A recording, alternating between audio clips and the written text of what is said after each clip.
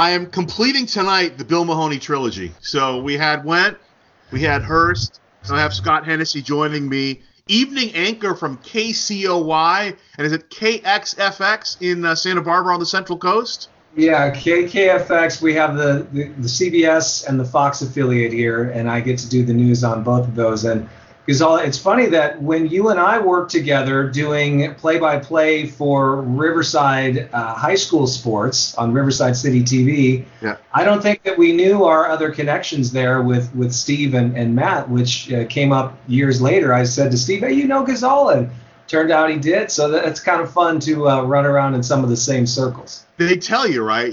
Everybody knows everybody, and it's really funny how that all comes together. And I mean, I've known Bill Mahoney probably since I was 20 years old, and he and I just saw Bill this year. Obviously, we went up to Santa Barbara, and Bill Mahoney, the fine SID for many years for UC Santa Barbara, who I think is kind of coming to the end in terms of retiring very soon. And yeah, it's always funny because there's so many guys. Tyler Guyvette's a Bill Mahoney guy, and he's got new young guys every year coming up in the business. So I always found that very interesting. It was obviously a great coincidence that the three of you all knew each other, but also your connection to Bill and just UC Santa Barbara in general. So, and you're back. How's it to be back at big college town? Yeah, I'm back. We love it here, my wife and I, and we're raising our two kids here, a 13-year-old boy and an 11-year-old girl. And Matt and Steve and I both worked at the Daily Nexus student newspaper and a KCSB student radio station. So even though UC Santa Barbara doesn't have a journalism or a broadcasting program, we all took advantage of those student-run places to really kind of get our feet wet and get started in journalism and in broadcasting. And it was really a great place to be. Same thing going to UC Irvine. There's no communications program. There's no broadcasting program. And I think it's different now, I guess. I believe that was an advantage for you and I, because if you go to a school that has a program like that, schlubs like you and I, they turn us away at the newspaper and at the radio stations. I think my third day on campus at UC Irvine, I stumbled into the radio station and then ended up hanging out there for 3 years and picked up a degree along the way.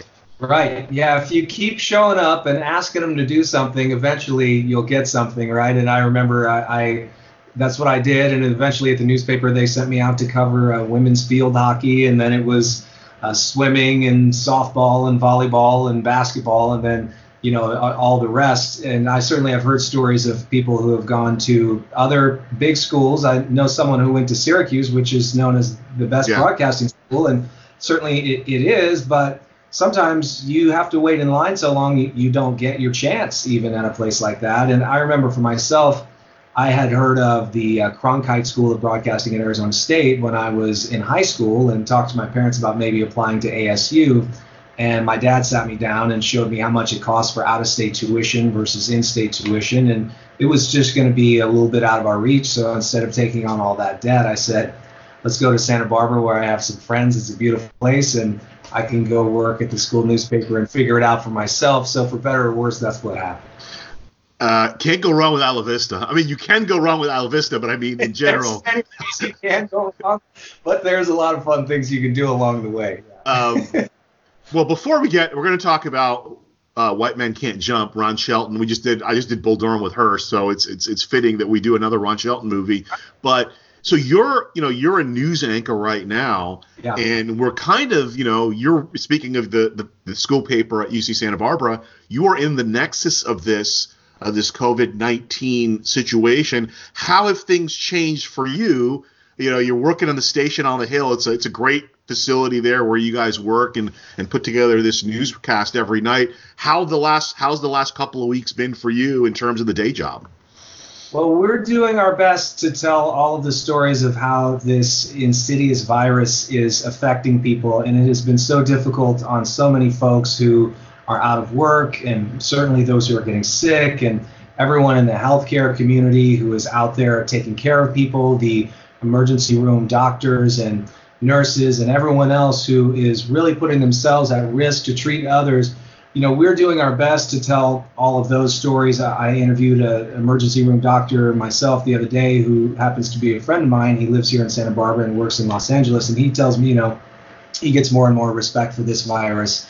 every day. You know, two people can show up, older, similar age, treat them both, send them home. They have the early symptoms. The next day, one is fine, but the other one comes back and is much worse, and all of a sudden needs to go on a ventilator. So, you know, talking to these people certainly elevates my respect for what we're dealing with here, and it's been this major disruption to life. So, as far as how it's changed what we do, we're doing social distancing in our newsroom, and a lot of people are working from home, where normally we're going to have, 30, 40 people coming in to work in our newsroom on a given day. Now it's far less. We're having meetings over the phone. We're having only one news anchor on the desk at a time instead of two. The weather person does not come and sit down next to us. You've seen, as you watch the news in Los Angeles or where you live in that market, everyone is keeping their distance. And certainly when we're out reporting, we're trying to keep our distance and always washing hands and taking all the precautions that everyone is taking. But we know that right now there's a big responsibility to tell the stories of what's going on out there and give the people accurate, up-to-date information. We cover Santa Barbara County, San Luis Obispo County, and then also parts of Ventura County. Each of those counties have different amounts of people who have the virus. They're giving updates each day. We're providing them that information through these live press conferences. So it's been different, but also very, very busy and very kind of humbling work to do every day throughout the last couple of weeks. I will say this, compared to what I've seen from other states, it seems that at least in this state, in the state of California, the information has been disseminated fairly quickly and fairly ambitiously in terms of the press conferences and the information from governors to mayors. It seems to be, and like you, we get new stuff every day. There's new information coming out every day, and a lot of it is sometimes pretty difficult to process. But I'll give, Governor Newsom and the mayor's credit. Mayor Garcetti here in the city of Los Angeles, they're at least getting the information out as they get it. Whether they're getting it fast enough, may become an issue later. But they're trying to be responsible with giving information that is legitimate, as opposed to throwing out theories that may string a panic. Yeah, and everything has moved so fast, as you know, too, Gasol. I was in Indian Wells at the big tennis tournament there, which I've covered and attended for many, many years. I used to live in the Palm Springs, Palm Desert area, and I covered the BNP Paribas Open for over a decade. And this year, my son was all set to be a ball kid for it. So we were there in the days prior to the tournament starting, and he was a ball kid for a challenger warm-up tournament there. And we were there on Sunday, I think it was maybe March 9th, somewhere in there. And when we're driving home, we get the text and the email on a Sunday, they've canceled the tournament, postponed the tournament because of the coronavirus, because one person in Riverside County had coronavirus, and they said, we can't put on this 2-week tournament. We see where this is going. And at the time, that was really the first big event that canceled. And it wasn't on everybody's radar. Tennis is a bit of a niche sport. It's important to me. I played at the time. But there are people from around the world that come to this event, and there's older people as well. So they're concerned, and they did the right thing. But at the time, it said, whoa. And then I don't think it was more than 2 days later. I think it was on a Tuesday night, maybe a couple days later, when you have Rudy Gobert testing positive, and then the trainer running out onto the floor, pulling everybody back. And then later that night, the NBA season postponed. Tom Hanks all of a sudden announced he has coronavirus. And then it just becomes this whole other thing, and really kind of sports canceling big events, the NCAA tournament being canceled, all of this really kind of woke everybody up, I think, to what we're actually dealing with here. I was in a hotel. I was in the Anaheim Hilton getting ready for the Big West tournament, and I was in the hotel room. My broadcast partner and I were watching ESPN, and we saw Rudy Gobert, the Rudy Gobert story. The NBA canceled the season. I looked at my broadcast partner and said, we're not calling a game. We had the noon game. It was supposed to be CSUN against Cal State Fullerton. It was about 10 o'clock on Wednesday night. I turned to my partner and I said, we're not calling the game tomorrow. We're not going to be. We're not playing tomorrow. At that point, the Big West had already determined there were going to be no fans in the stands. So they were going to play in an empty arena at that point. And as soon as the NBA canceled their season, I was convinced this is not going to happen. Our game was scheduled at noon. So Thursday morning, we had a call to the bus at 10:20. So we're going to get on the bus at 10:20 to go to the arena for the 12 o'clock game. And the Big West came down about 10 minutes before 10 o'clock and said, yeah, we're canceling the tournament. So I was in a similar situation to you, and then it was a quick meeting, and then everybody went home. So yeah, it's just a really unique situation.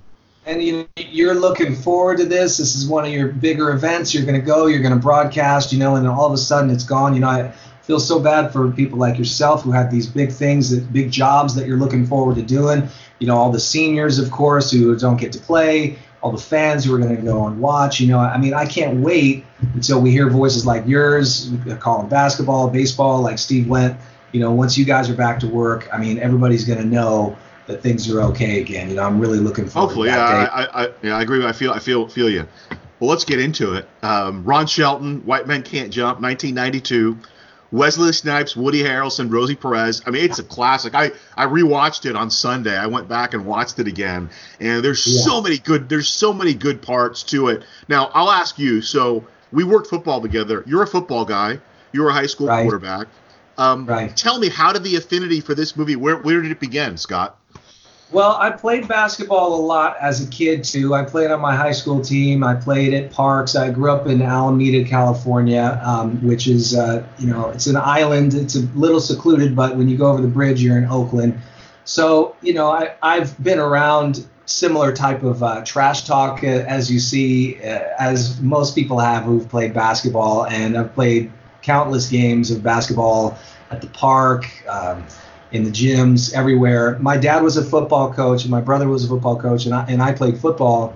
But I think basketball really is my favorite sport to watch and to play. And this movie is hilarious, and it's fun. And, it's a movie as well about guys who kind of like to hustle, right? They like to talk a little trash, make a buck, pull one over on another guy, and movies similar to it, like Tin Cup. I like that kind of movie too. Color of Money. Those are all kind of interesting stories to me.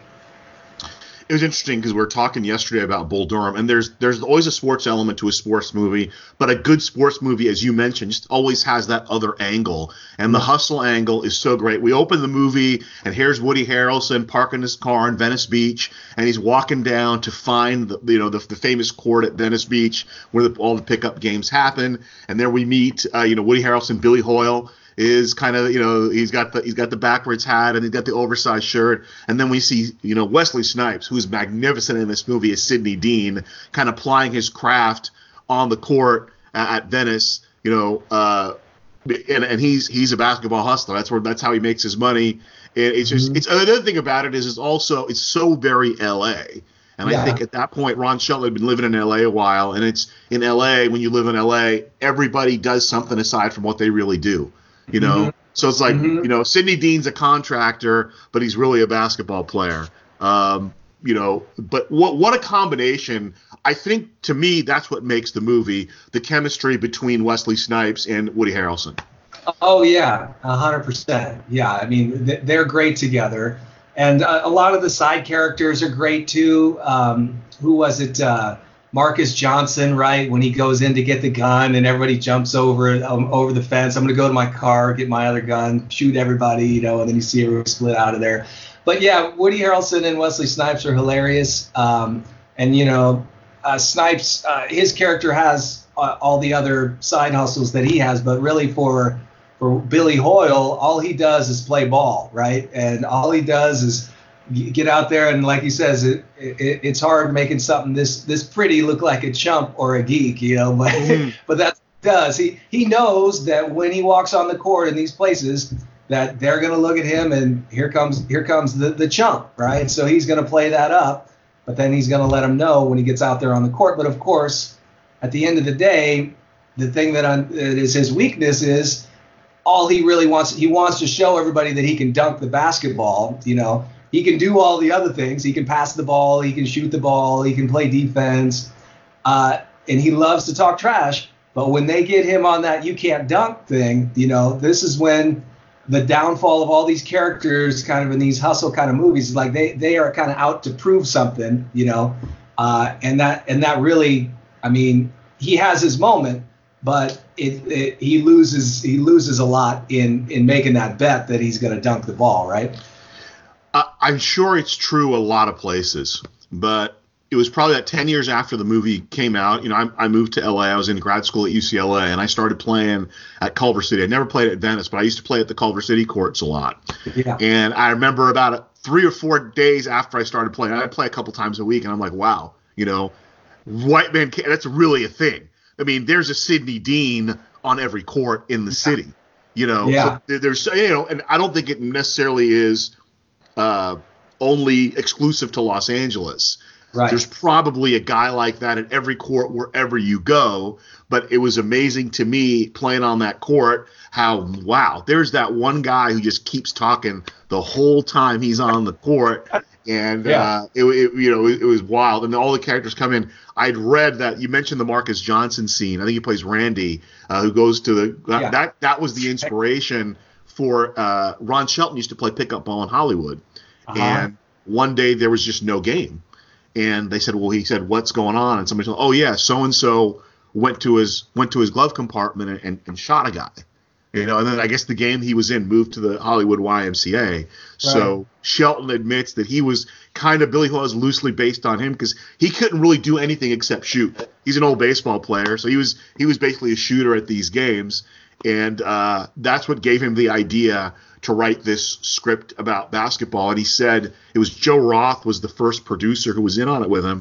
And he said he wrote about 40 pages of the script in one day, which is unheard of, Well, that's really interesting, but it is so relatable that there's at every pickup court that you're going to find, there's a guy out there talking trash, if not more than one, right? And there's a hierarchy of who runs the court. And when you're stepping in, you got to find your place in this particular group of guys, and basketball is really good for that. Is you need to figure out how you're going to make it work with these guys who are out there on the court, And Billy Hoyle, he has his whole thing where he knows he's going to be underestimated, so he's going to use that to his advantage, right? And it's great because the movie is about so many things, right? It's a movie about basketball. It's a movie about race in a lot of ways. And, it's funny because they're still talking about a remake. And I don't know if the movie they make in 1992 could be remade today the way they make it. But fundamentally, it's a movie about trust in a lot of different ways.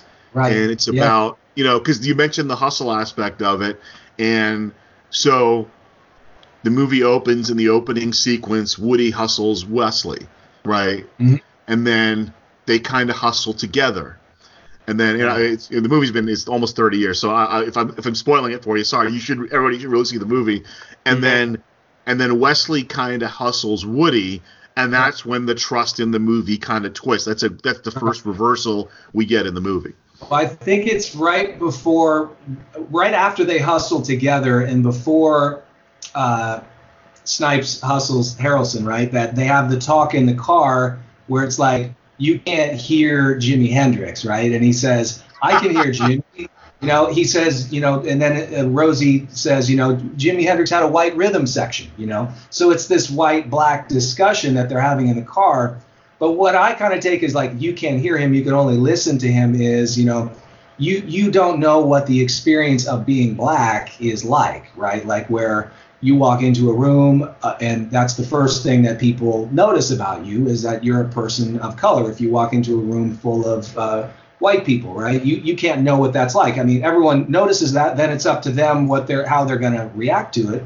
But Woody kind of uses that to his benefit in the opposite way on the basketball court, where he's going into these places where it's primarily black people. Almost always in the movie you're seeing him play against black guys. And they're underestimating him in large part because he's a white guy. He takes that, but then he accentuates it by dressing up like a chump, as he says, right? And then he plays off of it. But that's just on the basketball court, right? I mean, that's a much different comparison than to what Wesley Snipes is, his character would have to be dealing with on a day-to-day basis, right? And that's the flip, right? And that's Shelton. That's the flip. It's like that's really what it is. That's the flip to kind of the overall theme of the movie, is that now kind of Woody is the guy. He's the outlier. Yeah. Whereas in other, in general society, Wesley's the outlier, but in this realm, in this world, that Woody is the outlier. But that doesn't mean he doesn't love it as much as all the other guys in it. And I think that's a great point. And that's what I love about, Shelton, and Matt and I were talking about this in terms of Bull Durham.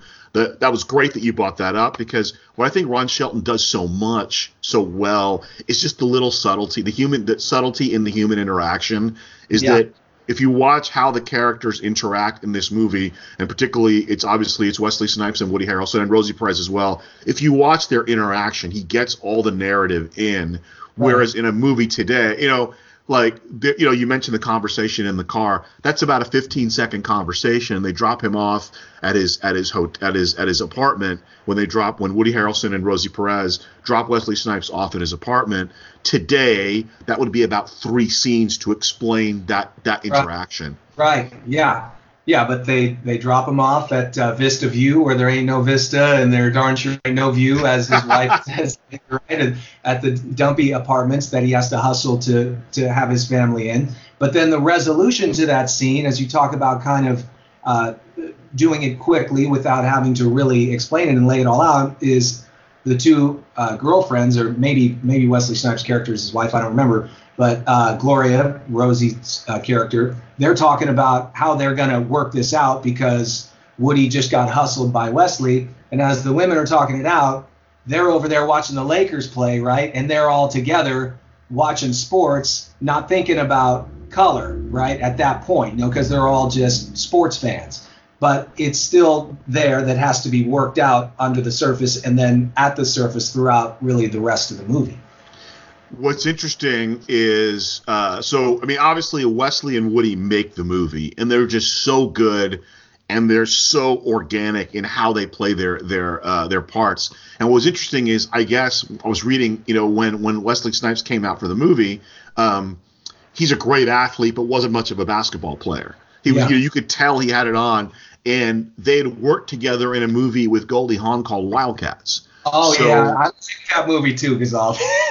When they got on the court, they had chemistry, not necessarily basketball chemistry, but they had chemistry with each other in terms of, because so part of it was they made a decision that I want to get guys who can actually look like they're competent on the court, because I think the original combination they had dreamed up, the studio wanted Denzel Washington and Keanu Reeves.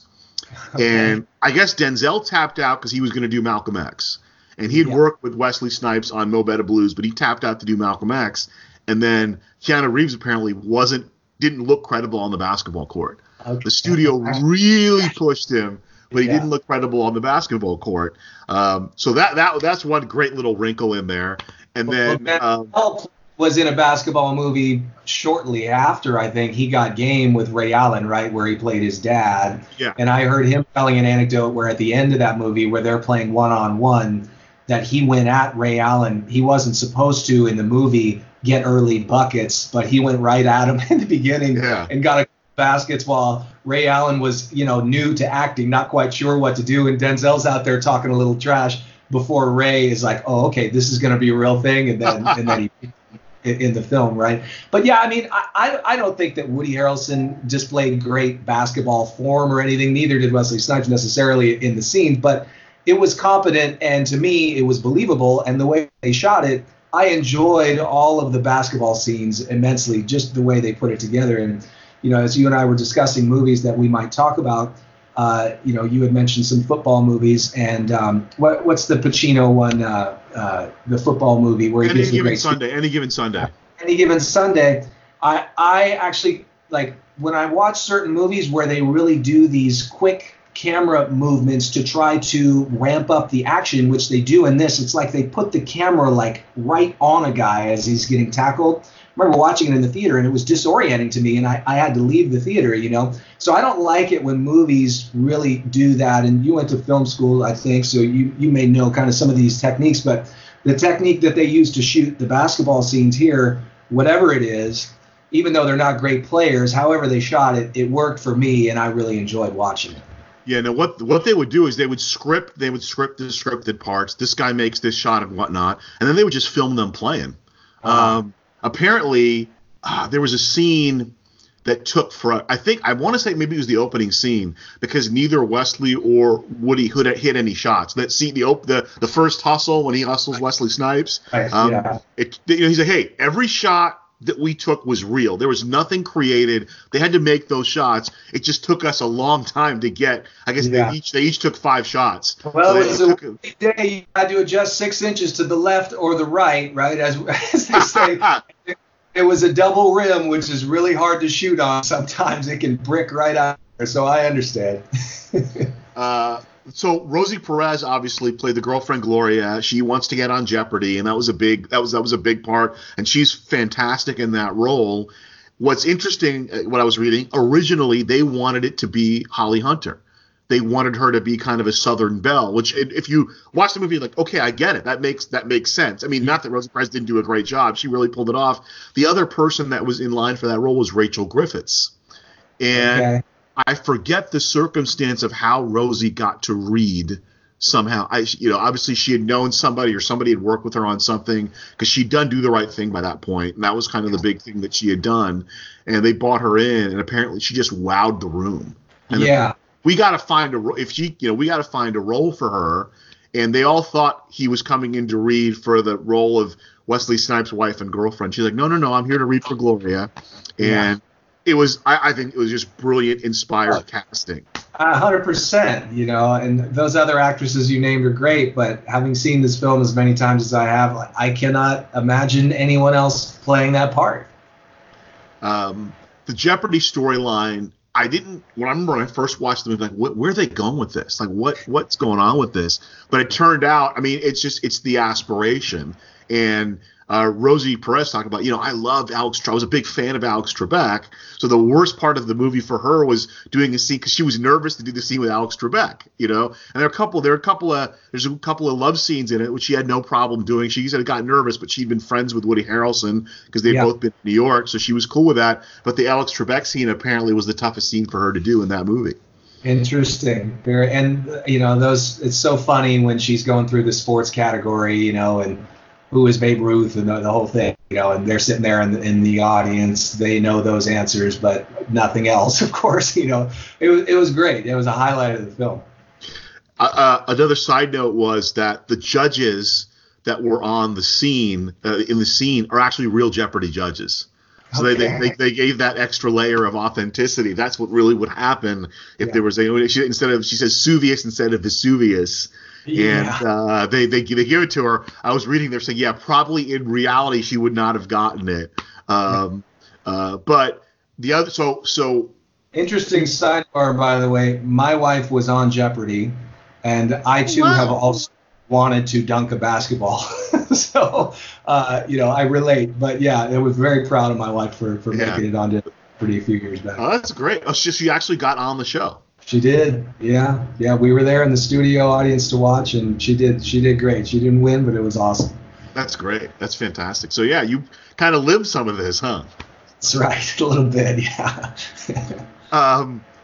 So the Venice courts are a big part of this movie, and what I find interesting is there's so many movies shot in L.A. and there's like movie L.A. and there's like real L.A.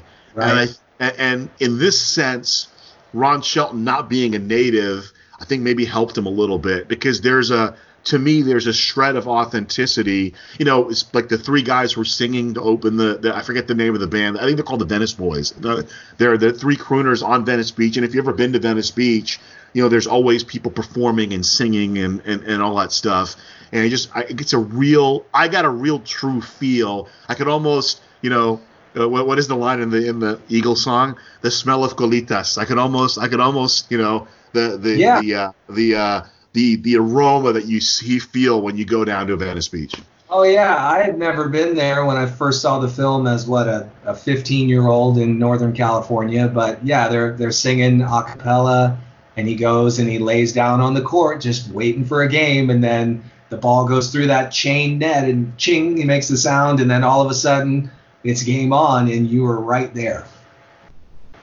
The deeper questions to this movie in terms of both of the characters of Sidney Dean and Billy Hoyle, what did you see? What was the greater want for both of these guys? Well, I think for Billy, the want was really to be respected as an equal among these guys, and to be seen as and to be the best on the street, right? Be the best basketball player out there.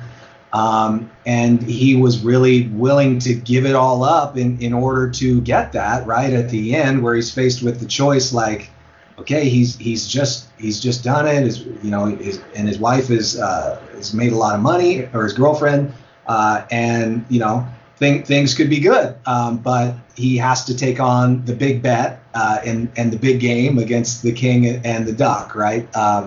And to him, the ultimate validation, I think, comes when he finally goes up and catches that alley-oop and dunks it, which is this huge cathartic moment. It's great. I've probably seen the movie 10 times. I always get excited when I see it, right? And as far as Sidney Dean, I think he wants to be also the baddest guy on the court, but probably his number one priority, I think, he shows, is taking care of his family.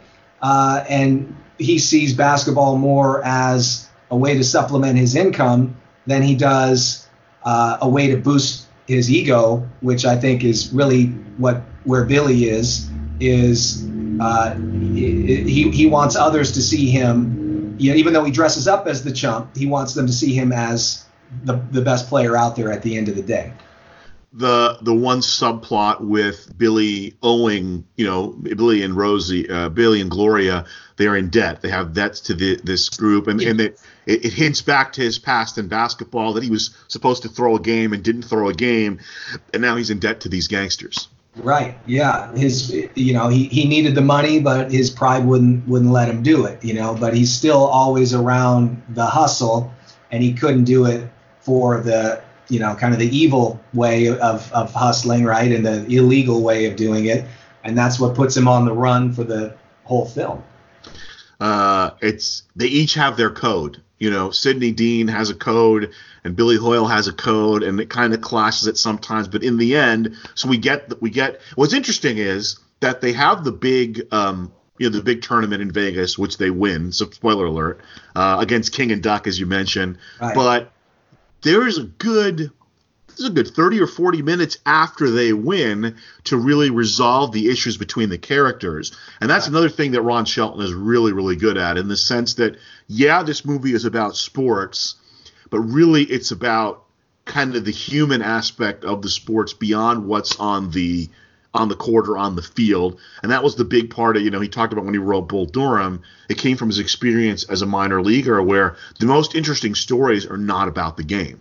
Right. And I think so. He did Bull Durham, and between Bull Durham and White Men Can't Jump, he did a movie called Blaze with Lola Davidovich, and then went back into the sports for the sports universe. But although this movie is about basketball, at the same time, it's really about the relationships between these two guys and about the layers and levels. How do you build trust? And you see the trust, obviously, with Woody and Wesley, because they hustle each other. That's the one aspect of it. They need to get over it. But also the relationships between Wesley and his wife, and Woody, Billy Hoyle's character, and Gloria, the girlfriends. They go through, like kind of a roller coaster with regard to the trust that they have between the two of them. And you mentioned the end scene, which right before they go for that final big game downtown LA against King and Duck. Yeah. Well, they've won the tournament, right? And against the guy with the high top, and right, they're trash talking Aunt B, where's my bean pies? Brick. You're gonna build a house with all these bricks, right? And he's getting in their head, and that's all fun, right? He's trash talking, but at the end of it, like, they've won. He's won the game. But then they say, why didn't you dunk that, right? And then he's like, oh, like they don't see me as equal as them. Like, even though he's done all this trash talk and he's won and he can go home to his woman and be fine, then they're in the car on the way home, he and Wesley Snipes, and it's like, I could have dunked that. And then Wesley's like, okay, whatever. He's not challenging him anymore. Like, they've done it. Yeah. Right? But somewhere in Billy Hoyle's mind, he still has something to prove that he can dunk the ball. But really, who cares, right? I mean, I would like to dunk a ball too. Like, I get it, right? But are you going to throw it all away to prove something that, it doesn't even matter at the end of the day? It's great because what's the argument they have? Billy Hoyle tells Sidney, hey, white guy wins first, look good second. Black guys, they want to look good first and win second. And now so the subtlety of it, there's not a big discussion about it. It's a subtle twist. So it's the human aspect of, we accuse people of what we fear in ourselves. Yeah. And that, exactly right. Yeah. What is Woody trying to do by he can dunk? He's trying to look good. He's trying to say, look at me. I can do the ultimate feat of athletic excellence. I can get up and jam the ball. But really, that's 2 points either way, right? Whether you lay it in or dunk it, it's 2 points either way. So obviously, again, spoiler alert, he doesn't dunk the ball, and he loses the money to Wesley Snipes. And at the end, so Gloria goes on Jeopardy and she wins, and so they got a pretty good lifestyle. And he's decided, okay, basketball's done for me. I got to go find myself a job. And she's going to give him money to get clothes for interviews, and that's all decided. And who do they run into right on Ocean Boulevard in front of the Shangri-La? I know very, very well. I had a friend who used to work there. They run into Sidney Dean, who calls them with the game because the King and Duck are back in town. Right. Yeah. And at that point, like, that's actually a hard choice, right? Like, betting your money to dunk the ball, like, that's your fault. You're dumb. You should not have done that. That's hubris. But at the point then where you have to decide, okay, do I want, like, the dream that I have chased to this point of my life to beat the best street ball players that there are, and I feel like I'm at the top of my game, but I'm also at the end of my limit of how far I can push my gambling habits with my wife or girlfriend, with Gloria. So, he decides, I choose, and at the end of the day, I guess it shows that he didn't care about Gloria as much as he cared about playing ball and being thought of as the best street baller there was, right? Because that's the choice that he made. We had the discussion about the COVID and the cancellation of these events, and I get, for these games I get compensated, obviously, and it was tough because, they banged the basketball season, they banged the baseball season, which, is going to take income out of my pocket. But it was funny because about a week afterwards, I'm thinking to myself, listen, we all like to get compensated. I'm not saying that I don't, but it really is about the moment. It's about the reality of it. It's about sitting at courtside and doing what you're good at, right. And he needed the money to get into the game, if that makes any sense. But to Woody, I don't think the game was about the money at all. Right. Because if the game was about the money, he would have taken his $2,500 from the Venice tournament and pocketed it and wouldn't have bet it that he could dunk a basketball, right, in the end. So, and that's really what it is. And there's a narrative that annoys me in sports, when people talk about the love of the game. Oh, these guys play for the love of the game, with the idea that guys who get paid a lot of money to play a game don't love it, which to me is completely untrue, because being around athletes, man, you want to talk about pride. No guy or woman who I know that's ever played sports at a high level is happy no matter how much you pay them with losing, or with not showing out the best they can potentially show out. And that's the question. So to me, there's a huge difference. The dunking we talked about, that's hubris. Yeah. But the $2,000 that she gives him to go play in that tournament, to me, that's just pride in being able to compete against the best people at the highest level. Right. Yeah. And it's the action and the competition and all that, which has been his life since forever, since whenever he was playing. What did he say? He played at Louisville college ball, got hurt, whatever the backstory is, right? And yeah, and right. I mean, and there is that great moment at the end, but he does, I guess, lose the girl right out of the deal. He made his choice. Okay, you mentioned Marcus Johnson is pretty funny in it. Kind of the unhinged, the player on the court. It was loosely based on a true story. Kadeem Hardison has a nice role as Sidney's buddy, wearing the Chicago Bulls jersey and kind of the trash talker. And that was in the opening scene. They have the mama jokes going back and forth, and they were talking about that was one aspect of the audition. And he said that they let him ad-lib a lot of those, and there were some really good ones that they had to cut out because Ron Shelton felt they kind of overstepped. As creative as they were, they overstepped what he was trying to do with that aspect of it. Yeah, I mean, I can't tell you how many times my friends and I on the court would just do those lines. I mean, we must have done that for a couple months afterwards. Just kidding around with each other. The mama jokes and the "we go and Sizzler." All that. I mean, the opening scene just sets the tone for the whole thing. It roped me right in. And, I mean, it came out, I think, like I said, when I was 15. So I think a lot of, whether it be music or movies, certain things that hit you at a certain age can maybe stay with you for a long time. And, I mean, I think the movie still holds up in a lot of ways, too. It really does hold up. I was surprised at how much it holds up. I was really surprised at how well it holds up. I mean, I expected it to hold up. I mean, sports movies tend to hold up a little bit, but really, I mean, you could, when I read, after I watched it, I'd read they were going to look at a remake. I'm like, you really want to remake that? I'm like, yeah, you could remake it today. It would be a different movie. You couldn't make that movie, but I could see how that story still would be resonant today. The theme would resonate, like anything that you care about, and this is one of my favorite movies. I would just hope that they do it well and do it right if they do it again. Michael B. Jordan was the guy they wanted to have play Sidney Dean, the new Sidney Dean. Good. So that would be a good bit of casting. What's something that you loved about this movie that nobody else gets, or nobody else you find that people hadn't really remembered? Gosh, I don't know. I mean, the main thing I was really thinking about recently was the you can't hear Jimmy scene, and really kind of what that means, And when I watched it when I was younger, it didn't quite resonate with me quite as much. But certainly, as kind of race has been talked about or not talked about in recent years and led to more problems. That scene resonates with me in a bigger way, and it's easy. I mean, the movie is called White Men Can't Jump, right?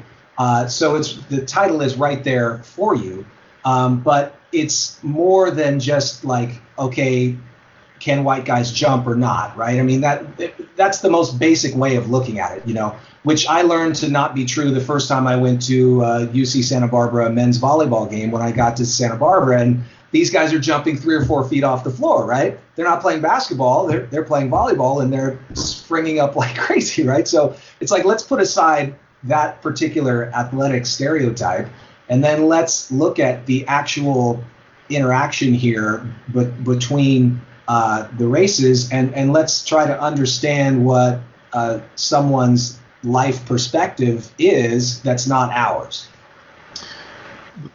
You bring up a very relevant scene. How many, I guess if you talk about politics, you can hear, and it actually goes beyond race, of how we listen but don't hear. Yeah. I mean, that's such an apt metaphor for how things are worked right now in a lot of different ways, particularly in the situation we're in right now. That is very apt, and I didn't pick up. I mean, I did pick up on it, but not the way you just explained it. That's really apt. I mean, it's really very applicable to our situation right now. Right. What's going on? And the first thing that I think many people want to react to is to get defensive. No, I understand. Instead of saying, no, well, hang on, like, tell me a little bit more about that. Like, help me to understand, right? Instead of getting defensive about it. There was a young broadcaster on Twitter, and he kind of put out this story about you know, play-by-play guys of color. He put it out, just put it out. So, and I kind of joked with him and I said, hey, I don't want to get into this with you in public, but let's go on the DMs and we'll talk about it. And he had some experiences that were pretty funny. He's a younger guy, so he had some frustrating experiences going on. And it was funny that a third guy came in, a broadcaster that I wouldn't have expected. He said, "Hey, I've never even thought about that in regard to the two of you. I'd love to hear your perspective on it," which I thought was pretty cool. That he actually had the interest in wanting to listen to how two guys who maybe didn't come up the same way he did about a topic that was relatable to all three of us. But it kind of brings out one of the themes that Ron Shelton wanted to push, is that on the court you are who you are on the court. I mean, I used to talk about 94 feet of truth. Okay, we can, before we get on the court, Scott, you and I, we can talk all we want. But once you get on the court, you can either play or you can't play. And that to me is one of the great equalizers in life in general and with sports. And it's joked that sometimes in this country, in aspects of American life, that kind of sports may be everybody's going to argue, they're going to nitpick stuff, but on a general level, sports may be the last true meritocracy that we have in this country. Yeah, I mean, you bring up a great point, and race is a very difficult thing to talk about, right? Especially in a sense of broadcasting, right? You feel, and as a white guy talking about race, I've had I used to have a sports talk radio show in like 2012, 13, somewhere in there, and occasionally there's things about race that come up in relation to sports that you need to talk about, and you do talk about, and maybe you want to talk about it more. But honestly, I've had the thought to myself, like, there's very little upside to me talking about this right now, because I'm putting myself in a situation where I could say something, not even to think that I mean, just something could come out. Maybe it's misconstrued. I don't know, right? Yeah. But if I don't talk about stuff and we don't talk about stuff together, how do we ever move forward and understand each other better, right? And you bring up a great point about sports, in that when you're all working toward the same goal, you don't think about that, and you can begin to see others as part of your family of sports, and we're talking about football earlier, and I do see football in some ways as maybe, I don't know if it's the best, but in my experience, you get the greatest variety of people, not even necessarily races sometimes, but you get the out of people, you get the really smaller athletic guys who just want to run, and then you get the more cerebral guys. You get a good mix of people, and yet you have to all get on the same page and work towards a common goal. And that part, getting on the same page, working towards a common goal, applies to any team sport, and that can do nothing but help in terms of relations between people, as far as I'm concerned. I saw Jerry West speak this in August. I saw Jerry West speak at the Lakeside Country Club, and he came in and he starts his speech by talking about hey, I'm a patriot, and he'd received an award from the president before that, but he also kind of makes a U-turn in the speech, and he says, I don't ever tell anybody I don't see color, because right. I can learn something. I think I'm about, he thinks my strength in life is how I've learned to deal with people. And if somebody's different from me, I just feel I can learn from them, and I would hope they can learn from me. And he, not only that, he's like, it's my duty. It's I need to make things better for myself and for everybody else. It's incumbent upon me to learn, like we're talking about hearing versus listening, right? Listening versus hearing. That's kind of the point he was making, is that, I see things in a very certain way, but that doesn't mean that this person that I meet who sees things in a different way. And he talked about Oscar Robertson being one of his greatest friends. They had played together on the Olympic team, I think in 1960. And he talks about his relationship with Oscar Robertson and other people, other guys that he had played with, that he learned so much from, that were from completely different circumstances than he was. kind of underlying that point they're just trying to make about this movie. And that's one thing I like about what Ron Shelton was doing, is that he doesn't try to make it idyllic or perfect. I mean, heck, they both hustle each other in the movie, right. Right. And they come to this level of trust because it's almost like kind of game recognizes game. That, okay, you got me, I got you, and now let's kind of circle the wagons and see what we can do for each other. Right. Yeah. Well, what a great thing you repeated there from Jerry West. I admire him a lot, and I'm trying to do better at that kind of thing myself every day. And you're right. Yeah. There's not. I don't think there's too many people who are having this in depth of a conversation about White Men Can't Jump, because they're not hammering these points home, but they are there in the midst of a really funny, relatable, good movie. Well, that's what makes it great too, Scott, is that he just presents it. Yeah. And again, it's weird because you watch the movie, and after I watched the movie, I read all these articles, and I'm like, wow, that is filmmaking when you're presenting these thoughts. They all came from observations that he had, because he talked about, hey, going to the glove compartment, that's something that really happened, and how he constructs the whole scene around it with what Marcus Johnson's character did was just that's his his twist, his artistic merit that he throws in there, and that's what I thought was really interesting, because he said, hey, I really did set out to make a movie about race, but what I made it about were what I could extract from my experiences on the basketball court. And, right. And that's what I like. It's like he could have very easily cast one guy as the villain and one guy as the, as the baby face or whatever. And it's like we go back and forth, right? There are times we love Sidney Dean, and there are times we really don't like Sidney Dean. There are times we love Billy Hoyle, and there are times we don't really like Billy Hoyle. And that, to me, is a skilled filmmaker really executing his craft. And I don't know, I'm sure you are too. I'm a huge Ron Shelton guy, and so I was so impressed at this take on his with basketball. I believe he may be from Santa Barbara. I know he has some connection to. He went Santa to high Barbara. school. He went to high school in Santa Barbara. Yeah, and Bull Durham, another great film, and that would be in my top 5 of sports films. So there's two of my top 5, both Ron Shelton films. Very realistic, great sports action, but just as much of the human interaction. It's just as important. All right, give me a final thought. What's your final word on White Men Can't Jump? I don't know. We've said it all. I feel right now after this discussion, just like Billy Hoyle did after he grabbed it and dunked it at the end. Let's just put an exclamation point on it and call it game. All right. Well, hey, I appreciate it. Thank you very much. Thank you for keeping the community informed, too. It's very important, and hopefully we can ride this out. And let's sit down again sometime. When you think of another movie you want to talk about, let me know. We'll do it again. I'd love to, Ghazal. It was great fun talking with you. The great Scott Hennessy, a tremendous gaucho, as Steve Went would say, and a news anchor at KCOY and KFXX.